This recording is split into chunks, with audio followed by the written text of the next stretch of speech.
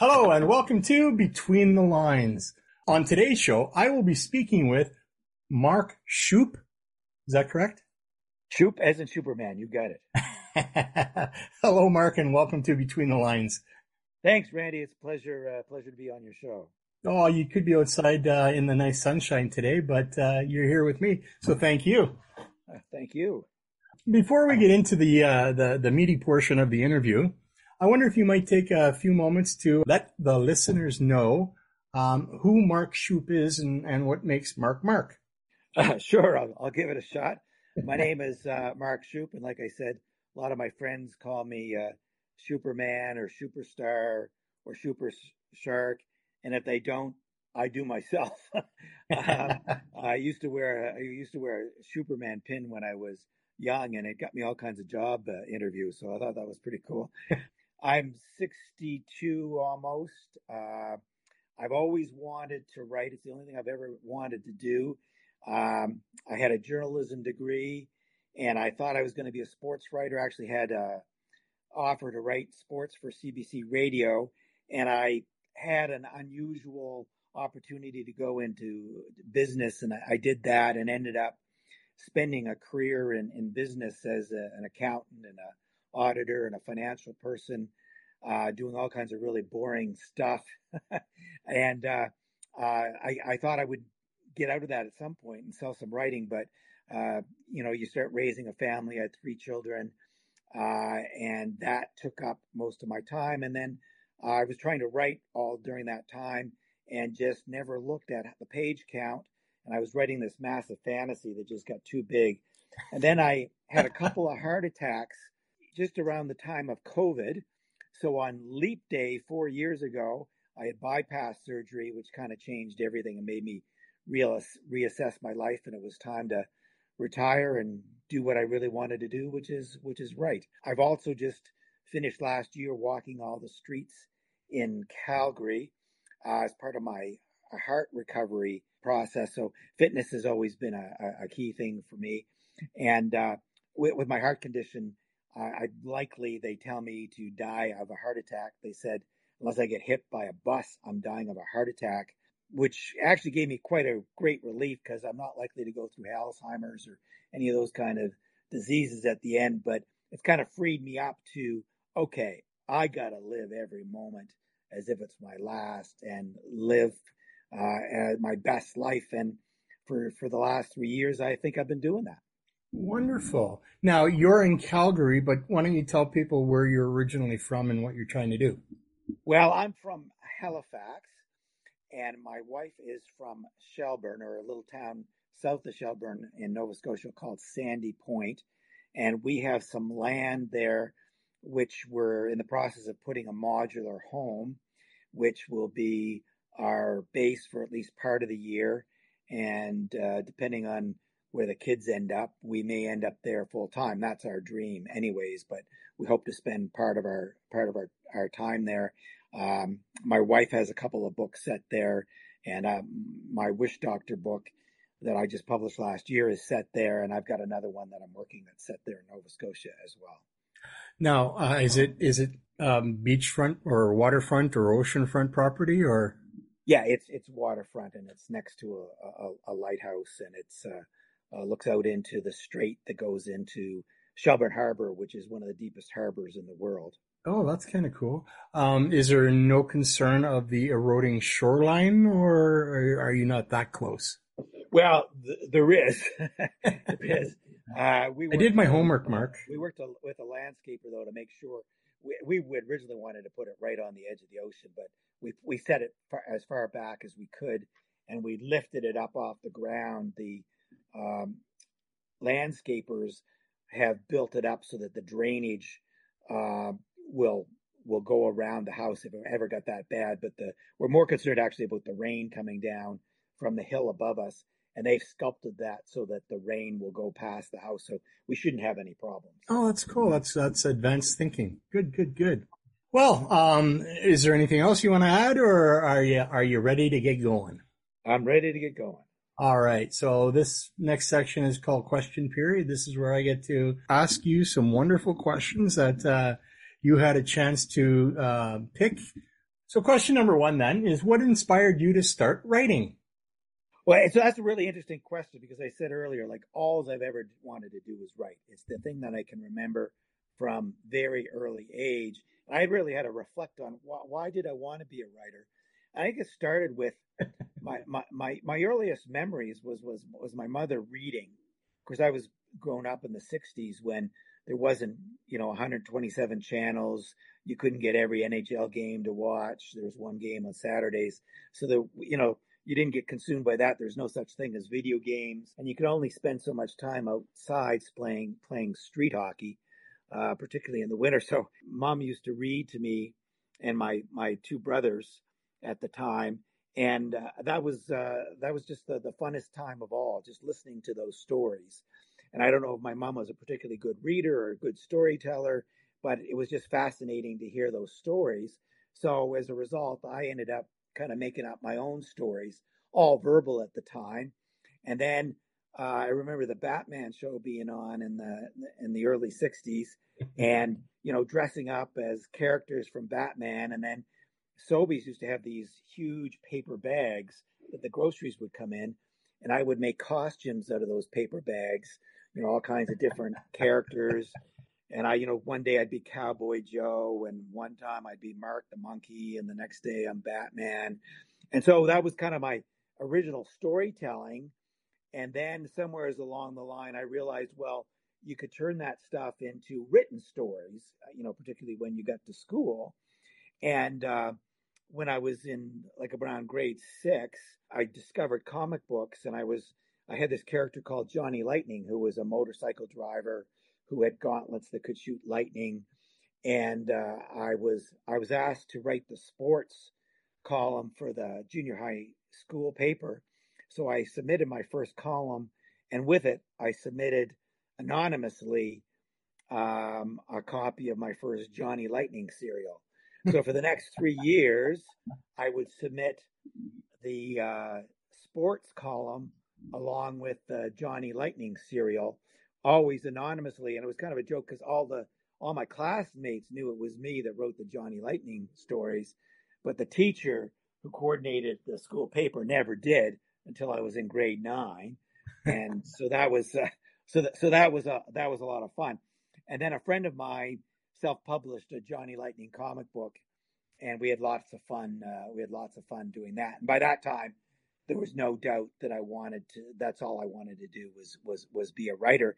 And without thinking of it, I went to school for a Bachelor of Journalism, thinking that if I wasn't a fiction writer, I could fall back on being, an investigative reporter, or perhaps, or more likely a sports writer. And so that's how I kind of got into it. And it just seems to my whole life that was my interest. Interesting. What themes do you often explore in your work? I've got several that I like to deal with. I think, I grew up on, kind of the heroic journey, the fact that people facing challenges and how they deal with them, whether they're big challenges, whether you're trying to deal with something in a war setting, or just a more personal challenge of being. It may not seem like it, but I'm a real introvert, right?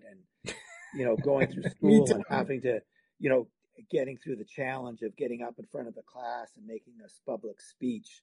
So the very basics of storytelling, facing a challenge, and how do you get yourself through that challenge, and how can you be creative and find ways to do it, and still the aftermath of even when you're successful, the angst you might feel afterwards. How did you deal with that? So I think that's a fundamental theme to everything I do, and and everything else kind of builds on that. But I'm, being a comic book fan and a fan of mythology and originally Bible stories, that heroic journey of, particularly the hero that's faced with overwhelming odds, and how do you get yourself through that? You mean like Gideon?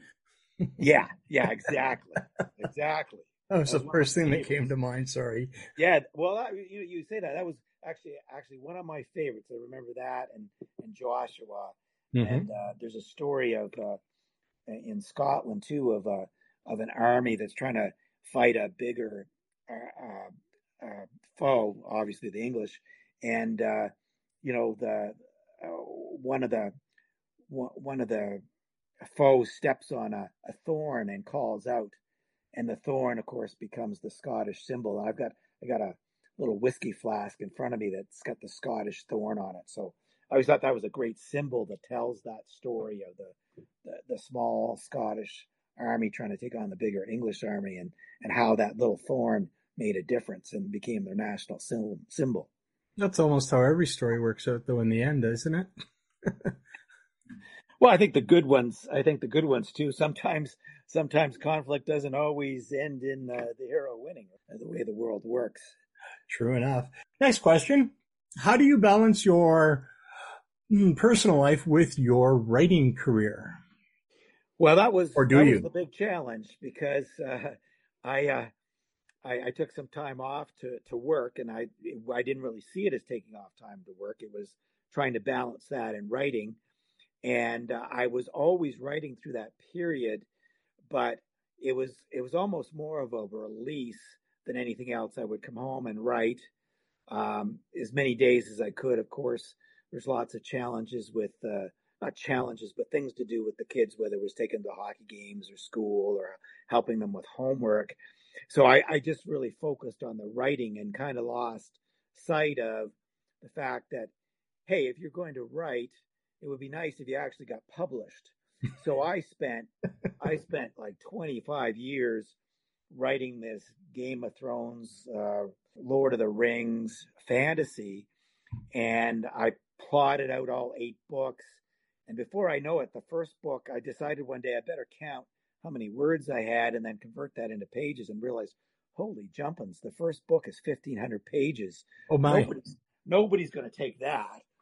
And then I spent 5 years chopping that down to 600 pages, and I thought, okay, now I got something that'll compare to a Game of Thrones book. But I wasn't paying attention to anything because when I started it in the late 80s, that's what a lot of the people that I knew that were reading fantasy, that's what you wanted. You wanted a 600-page book that you could sink your teeth into. But by the time I tried to publish that, nobody would buy a book from a first-time writer that was 600 pages long. So it was kind of convenient that I had a couple of heart attacks around that time, which made me rethink that. And my fantasy, I really think it's great in terms of heroic fantasy, but it was a little bit more serious. And funny, I was just reading an article about George R. R. Martin, who did a blog post this morning about how he was finding everything in the news very seriously and how he relates to his work being serious.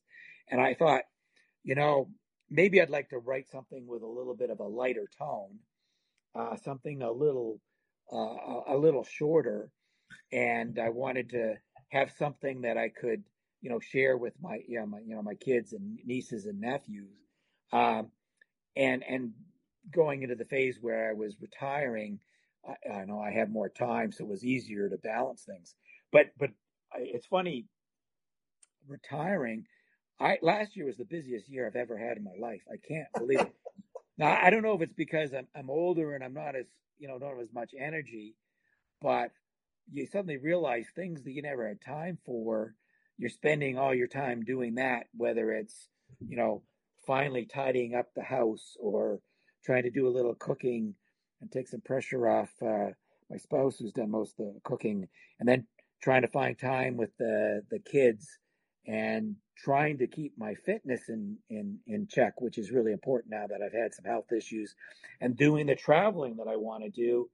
And last year we had some opportunity to work on our property, and so all of these things have taken a fair bit of time.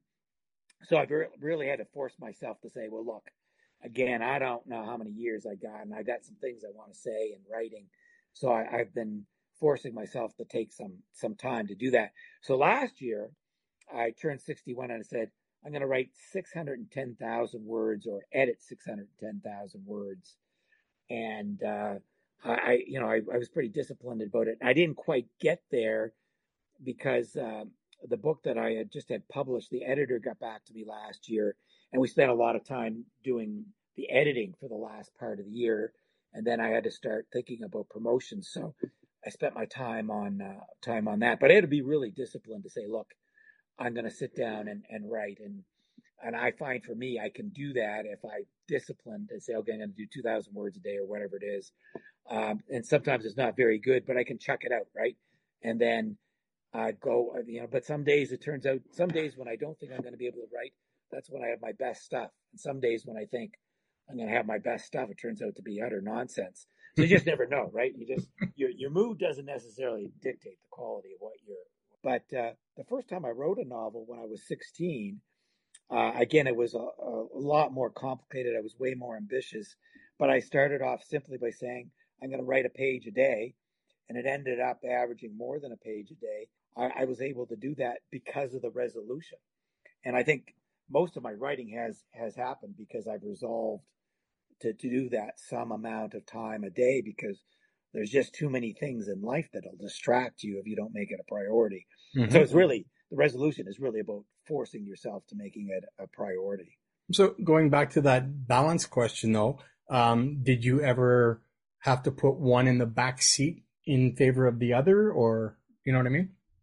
Oh yeah, for sure. There was times when I was working. There was a couple of jobs that I had that were just really time crunchers. I had one where I was working from like 7 a.m. till midnight for about 22 days a month, which is not unusual in the accounting world when you have month ends and you have a key job. Every accountant kind of goes through that. And there was just, practically there was just no time to write when you're living that kind of schedule. And the children were young. So I got very little done, and my days off, or the days that I wasn't working that hard, obviously I was saving all the energy for the children. So there might be, the storytelling then was entertaining the children. And I will say that some of the things that I would have told the stories to the kids as goofy things. I had a character called the Shuper Shark, which especially we'd have time in the summers, and I'd chase around the pool as the Shuper Shark, and that became the basis for some stories that I told yet. But there's been times when it's just been impossible to sit down and write, even though a lot of ideas were rattling around in my head. So the best I could do is I've got my little notebook that I call Mark's Book of Books, and I'll jot down an idea, and that's all I really need to do, because I can generally pick up the idea and go from there. But yeah, balancing the writing, and it's really tough for there's very few writers, as you know, that can make a full-time living off of writing. So having that skill to balance between writing and whatever you do for a living is really critical. I have an advantage of living in a small town where there's really no work for a legally blind individual. And so it's easy for me to sit down and just write. But I found some other things that I really enjoy doing, like spice blending, hot sauce creation, and doing a podcast. Yeah, it sounds like those are some key ingredients, if you pardon the pun, for a good story or poem. Next question. How do you think social media has affected the way writers connect with their audience? Well, for me, I don't think I would have had a sale without social media. I'm with a small publisher, and they leave it up to the writers and the bookstores to pick up your books. And today it's really the one thing about this age, I think since COVID, everybody's writing a book. And their grandmother. And their grandmother, and their grandmother's dog, and their sick beetle. So there's so many books out there. It's really hard to compete with. So the only way you can really connect is through social media, and I think that's been very, very helpful to me. I wish I had more followers so I could even hit more people. But my books a mix between humor and allegorical, and there's lots of puns in it. So I've been posting lots of pun pictures and pun comments and little videos on social media, and inviting people to come out to book signings and such that I would never have reached without social media. So for me, it's been really great. it is difficult myself. I find on the other side, when I'm looking to see writers that I want to go see and hear about, that my feed is so filled with all kinds of writing stuff. Now it's really hard to sometimes, focus in on what I'm really, really interested in. And I'm not very good at figuring out how to sort through Facebook and say, this is the stuff I'm interested. This is the kind of writing I'm interested. So I struggle a little bit like that I may spend a couple hours a day on different social media just trying to find the next book I'd like to read. And then I realize, well, now I've got no time to read today because I spent all my time looking for the the next book. So it's true of anything in the computer age, right? We have just generated so much more data and information to go through that data sorting is so important. But if I could ever figure out how to make Google search properly, I can never figure out why I may type in historical fiction and I get something about furniture at Walmart. I just don't know the connection. I guess, I mean, there must be an awful lot of sofas called the Iliad or something. I can't figure out otherwise how that stuff ends up in the feed. So it's pros and cons, but as somebody trying to make a little name for themselves for the writing, it's been very, very helpful, and I hope to build that as I go forward, and thankfully I've had a few people that have liked my work so far and doing me a great favor by sharing some comments or sharing reviews. So that's been very, very nice to see. Which is, I mean, really the point of my podcast is to bring forward, to bring to light some of these authors that nobody would ever hear of otherwise. Yeah, exactly. And that's the kind of thing I was, I found out about your podcast because I was going through a social group and I said, this looks really cool. And I looked you up online and listened to a couple of your podcasts and said, okay, Randy's pretty cool. And so I would never known you without, without my son would tell you differently. Both of them. You brought up another question in my mind though. Who or what do you write for? Well, it's interesting for my recent book. I wrote for myself and I wrote for my kids and my nieces and nephews. And the reason I did that was I was looking for a way to connect, and I was really thinking about after I was in a job with a high responsibility, and I felt a big responsibility to get my kids ready for the future. Mm-hmm. And because I see a lot of that not happening these days, I think people want their kids to be happy, but it's really easy to give their kids too much in this day and age rather than get their kids ready. And I wanted also at work for the people, I was working with a lot of young people in my job, wanted to get them ready to take over a responsibility for me.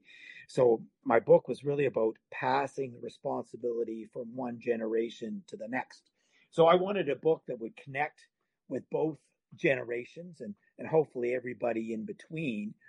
So that was the audience that I was looking for. And I didn't know if anybody but me and my nieces and nephews, all being genetically entangled, we kind of share a bit of the same kind of humor, which is dry and pun filled and a bit silly. And but the feedback on it has been that well, the first reviews I didn't know if anybody would like it, and I've got some really great reviews. People have said other than me that it really hits the spot between several generations that could read it. Like I like to say, like I've written jokes that young people will get in talking to.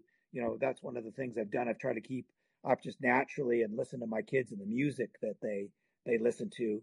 So I'm not absolutely up to date, but I'm pretty good, and I can have dialogue around the music they listen to. But being an old person, I also know what old people like, and I'm big on dad jokes. So there's dad jokes that only older people will get. So I say, well, if you're young, you'll get about 48% of the jokes, And if you're old, you'll get about 52% of the jokes. And if you read it together, you'll probably get about 75% of the jokes in the books. But interesting enough, I read this article about, I think the guy's name is Rubenstein. He's a musical guy, and he did a lot of the late Johnny Cash work. And he said the number one principle is don't write for anybody but yourself. He said, because if you're writing for yourself, you're going to do the best job you can possibly do.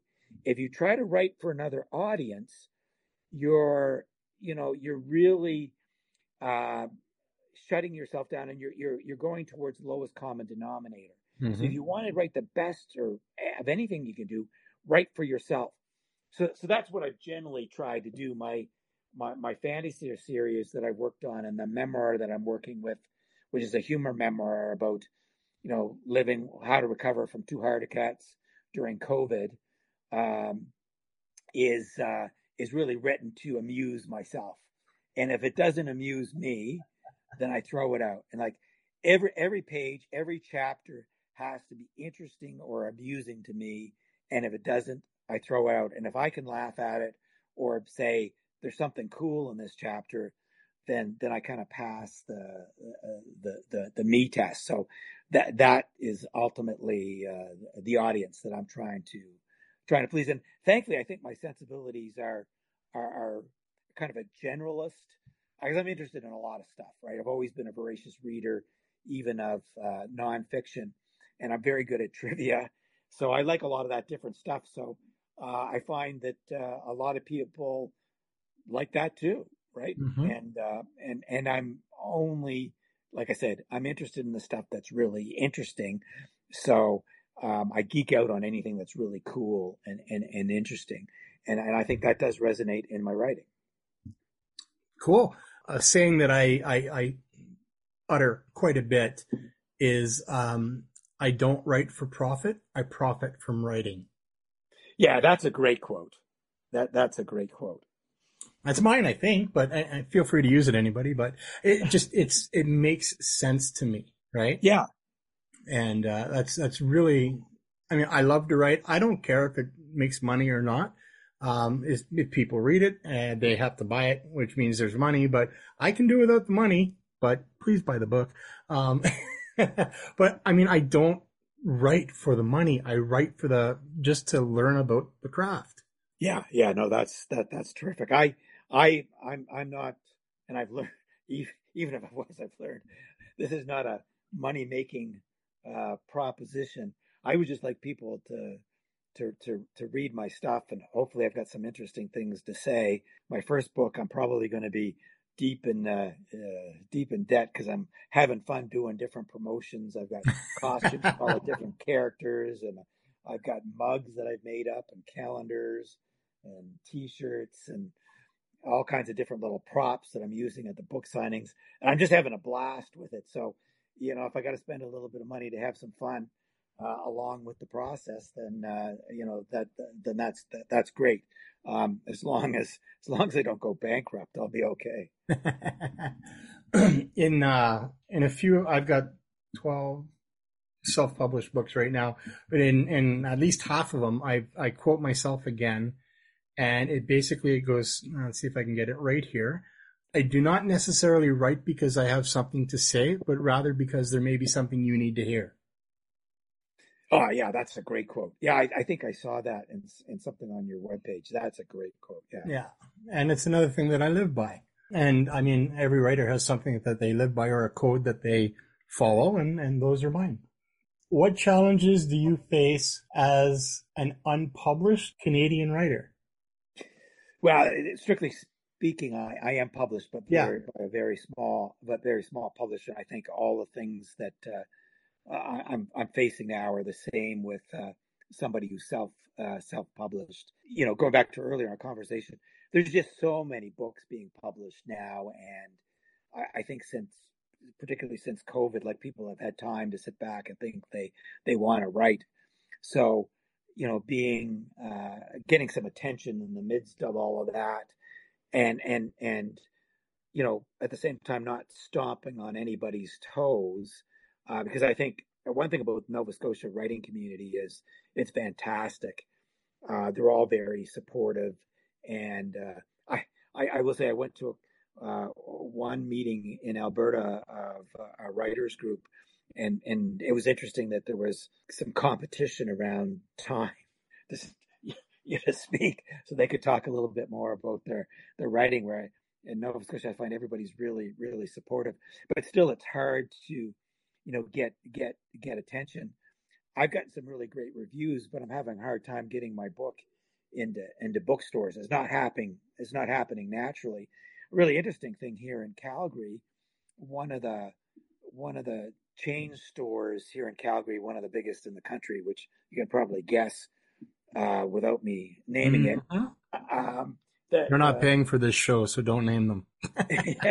one of the managers contacted us and said, well, they'd love to have a copy of my book, and bought it from us directly rather than order it into their store. And I'm going, well, oh boy, if I'm going to sell the book to the staff, but they're not in it for the store, it's going to be quite the challenge. Now I know there's probably all kinds of buying rules and that kind of stuff, but I don't know any of that, right? Like I'm not a member of the publishing industry. I don't know how it works. You're just a writer. So you got to figure out. So you really have to become a business person in the publishing industry to figure that out. And so that's what I'm starting to work now, is how do I figure out how to do that? How do I understand the publishing industry to do that? Because there's not a natural way that, and of course I'm a novice on this. I spent my years working in the oil industry as an accountant, and then I'm writing.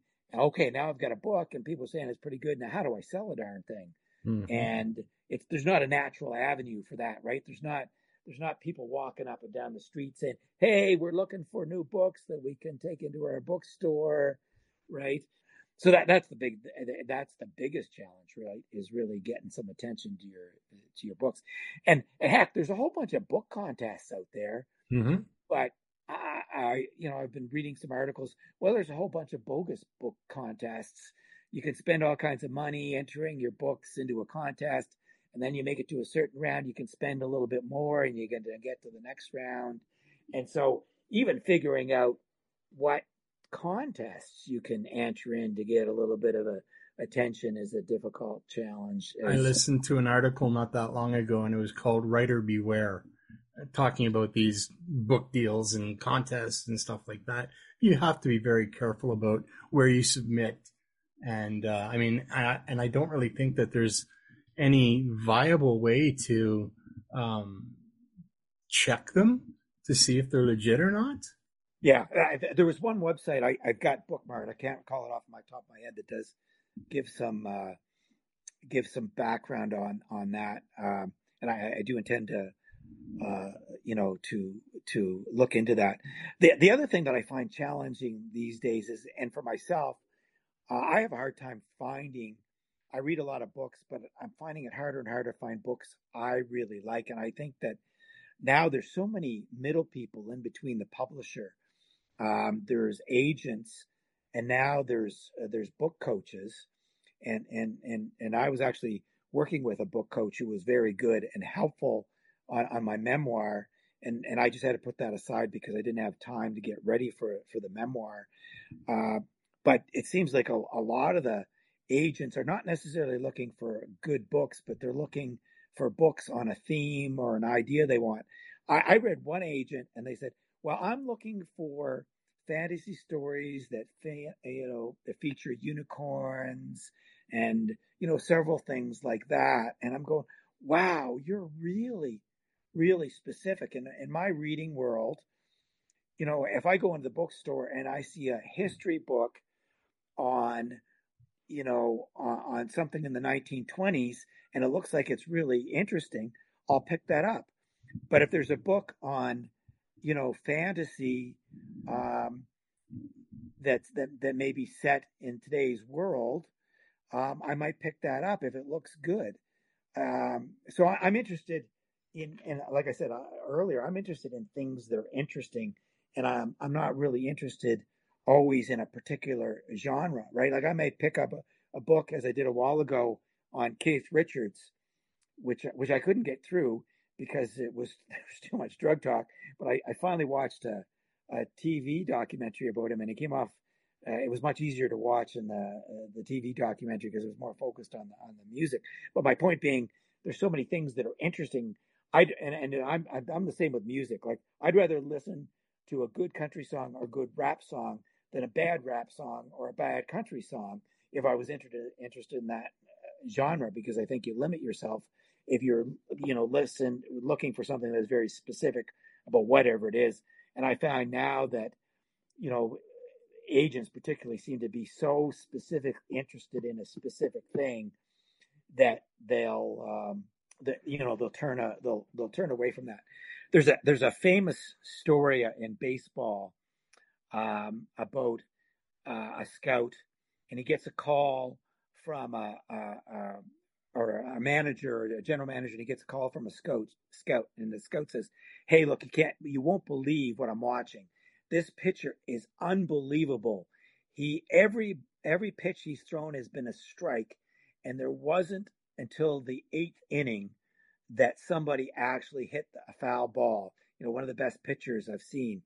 The general manager thinks for a moment and goes, "Well, that's great, but we got a lot of pitchers. What we really need is a hitter. Can you sign up the guy that hit the foul ball in the eighth inning?" And I always thought that was interesting, missing the forest from the trees and looking at potential versus, what you personally like or need at the moment. I find a lot of time, agents are picking up the person who hit the foul ball and not the pitcher who was striking everybody out.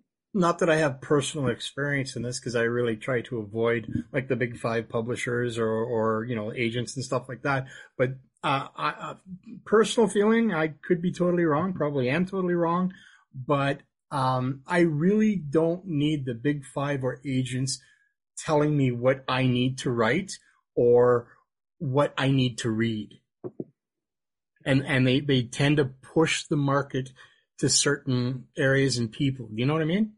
Yeah, I think that's exactly right, because, if you've got something that fits their requirement, what they're looking for, then it'll sell. If you've got something groundbreaking, well, I mean, look at all the things in the world, Star Wars, Harry Potter. He goes on and on. The things that the people buying that stuff missed. It amazes me. Yep, absolutely. How do you stay motivated and inspired to write? Well, some days it's tough. I did a kickoff. I rented the Art Gallery in Nova Scotia in Halifax for my kickoff for my book, and all kinds of people said they would show up, and not as many showed up as they would, and then some people that I never expected would showed up, and I really had to focus on the people that did show up and that wanted to be there, and then I did. A few days later, I did a much smaller book signing in a much smaller town, and more people showed up for that, and they were very excited about the book, and that kind of took me out of the doldrums of the first part. But I'm always been kind of up and down. I get my wife calls me sometimes, manic depressive. I'll get very energetic around something, and I'll get depressed, but a few days later I'll get some good sleep, or I'll have a good chocolate bar, and my energy will be back up.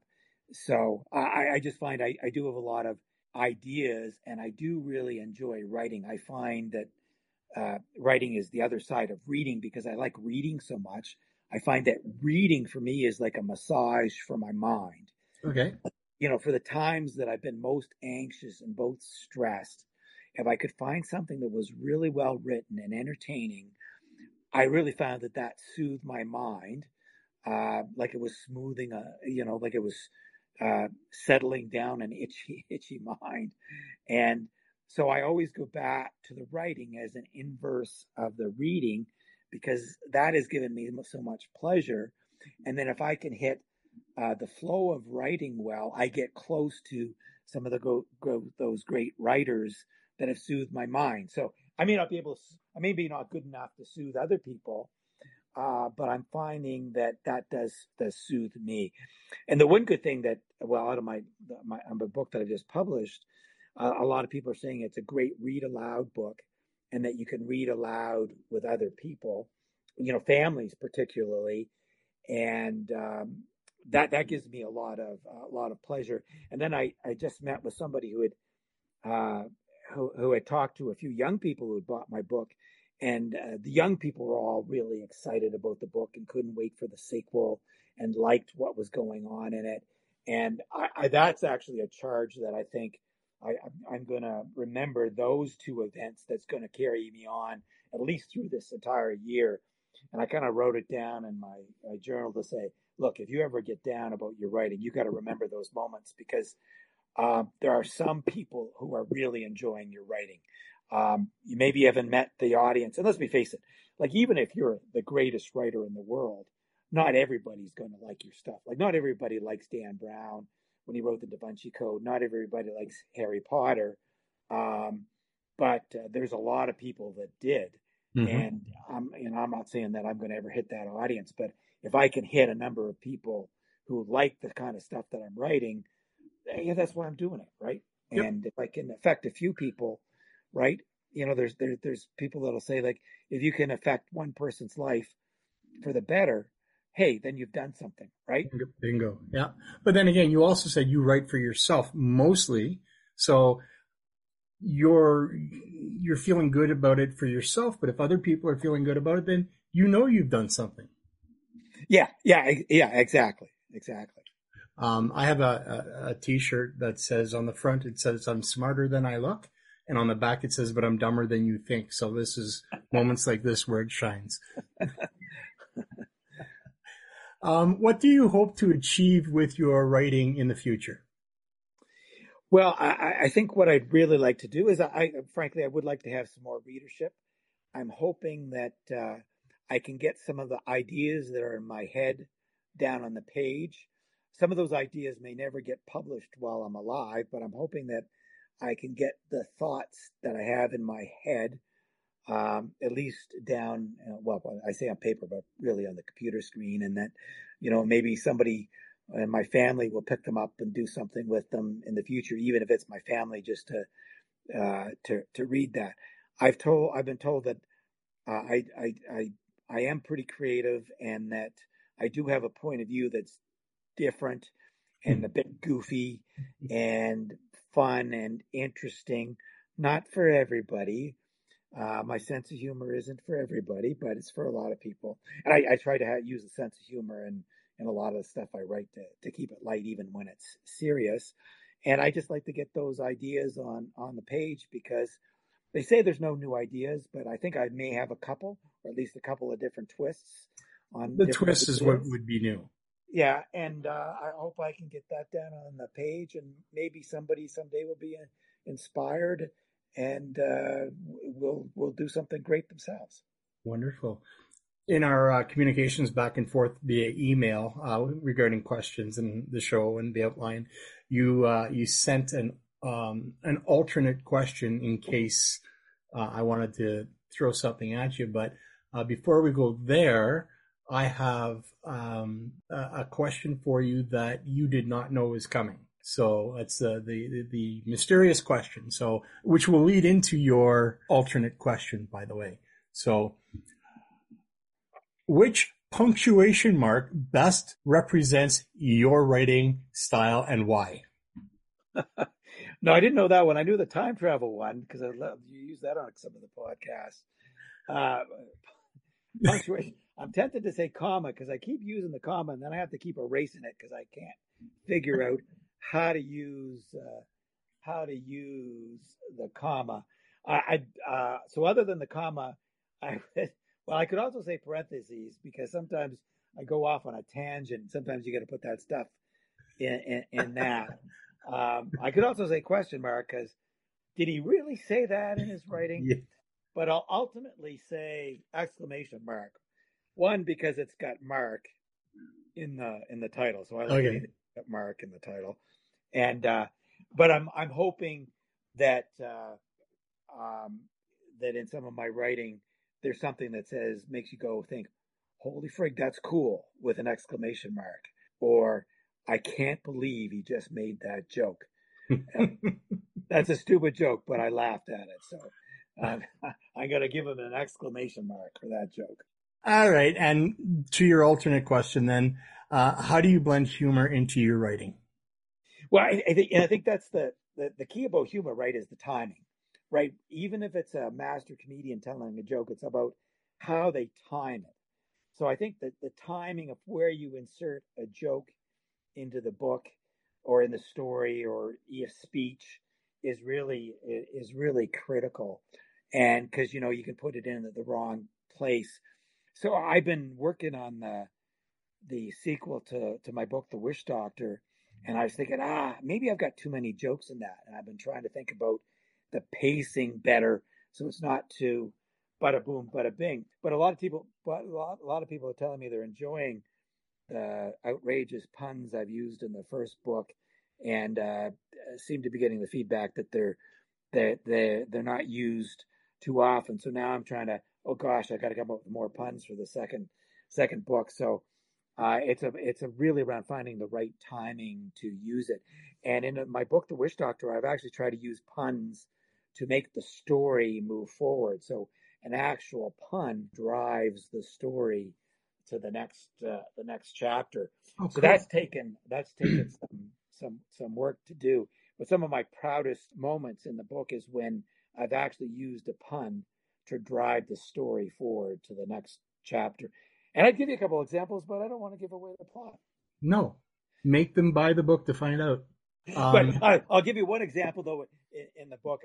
It's all about wishes going wrong and the wish doctor trying to fix them. So, for example, if you wished to be a better person, and the best place to make a wish like that is, of course, on a wishing well, because better makes you well.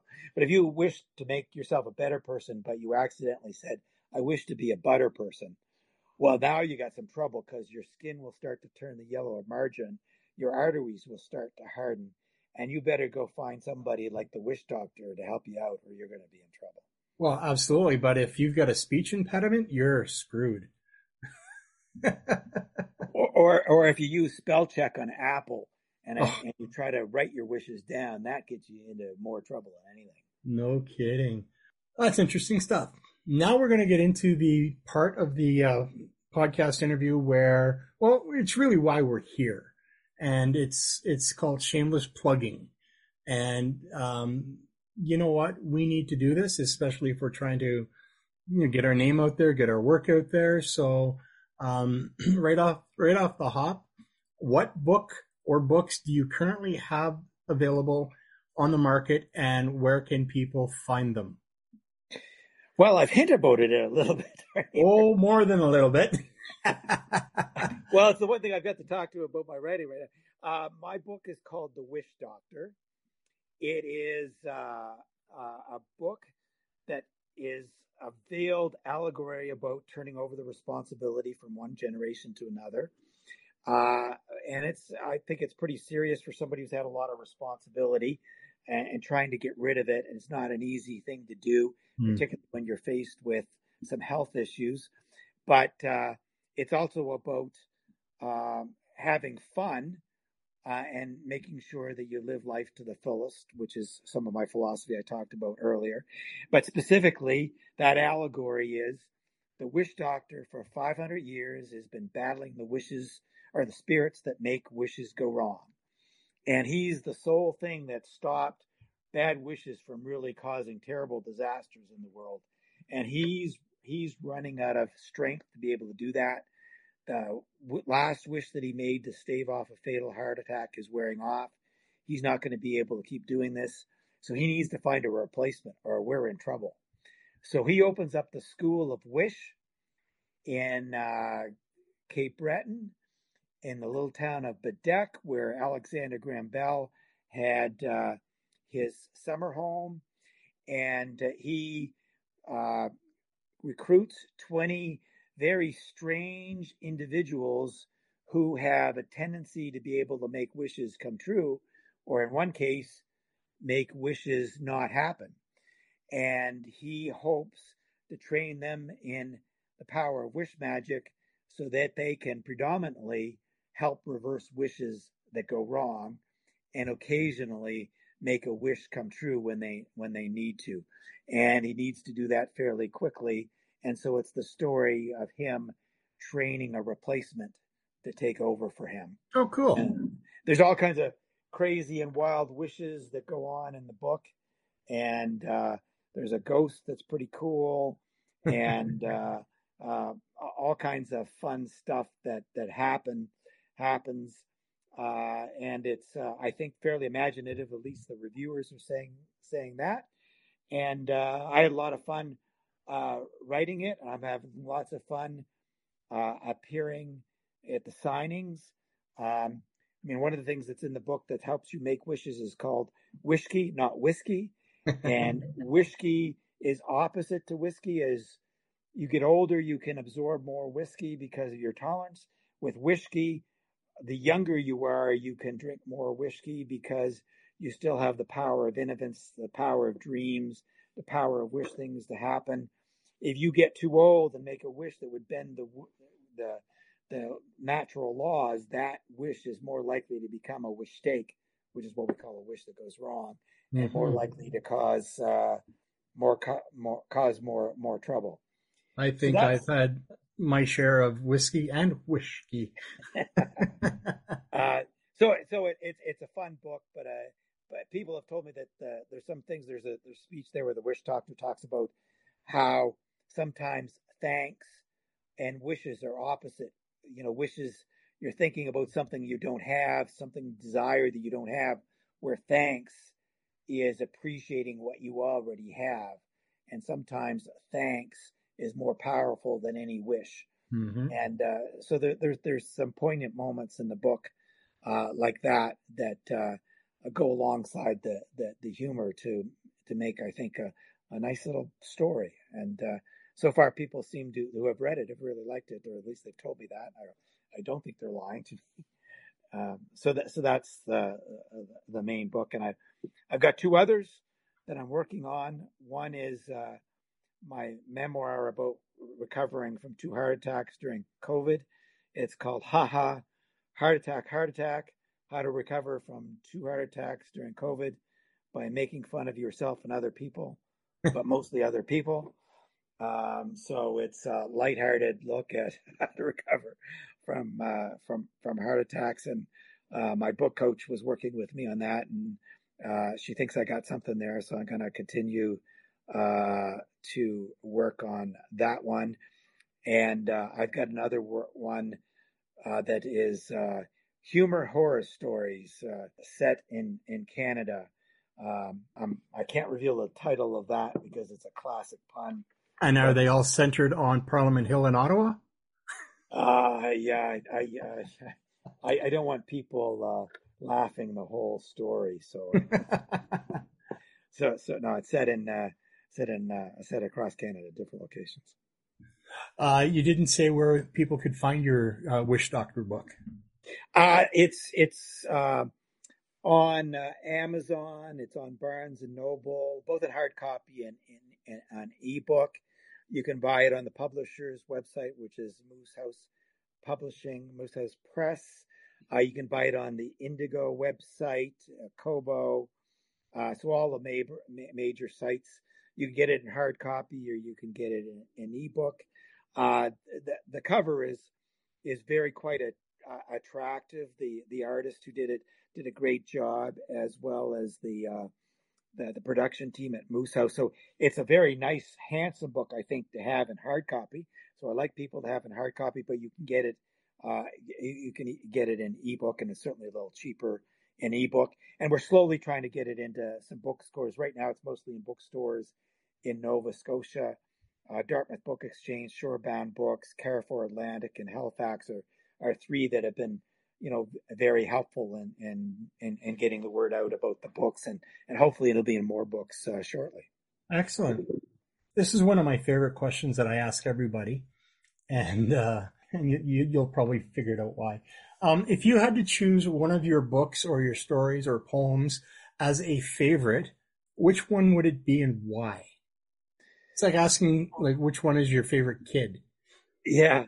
Well, right now it's the Wish Doctor because one, it's my first book, and it's kind of turned away from the more serious fantasy I'm writing to a book that I think reaches a wider audience, and it's really that very central theme of, in terms of the way it's the journey of life, turning over that responsibility from one generation to another. I'm a very proud parent. My three children are thriving, and that work to turn over responsibility and how to lead a good life from one generation to the next, which is a general theme, and to have a good positive outlook and to enjoy life, which are themes in the book, are themes that really resonate with me. And so I'm very proud that I told the story that I set out to do. So I'm very, I'm very pleased. I actually couldn't be more pleased with how the Wish Doctor turned out. Wonderful. And the all-important question, and rather than list everything off, just where can people find you?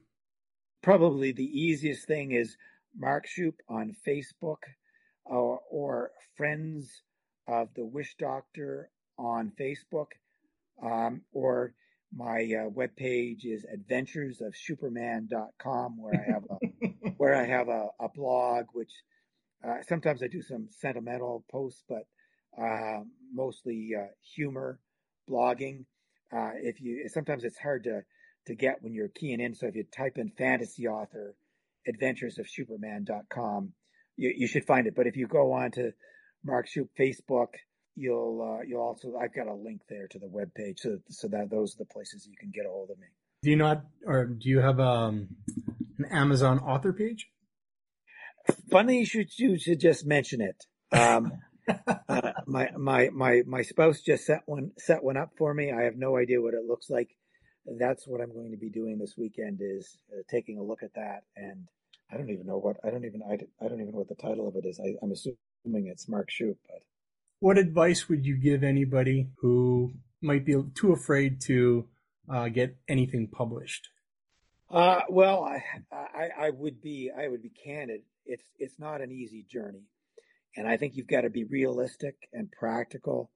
That there's a small percentage of people that become really successful. So if you think you're going to do it for a living, you got to be really cautious of that. And I don't want to chomp anybody's dreams, but be careful that you don't put all your eggs in that one basket.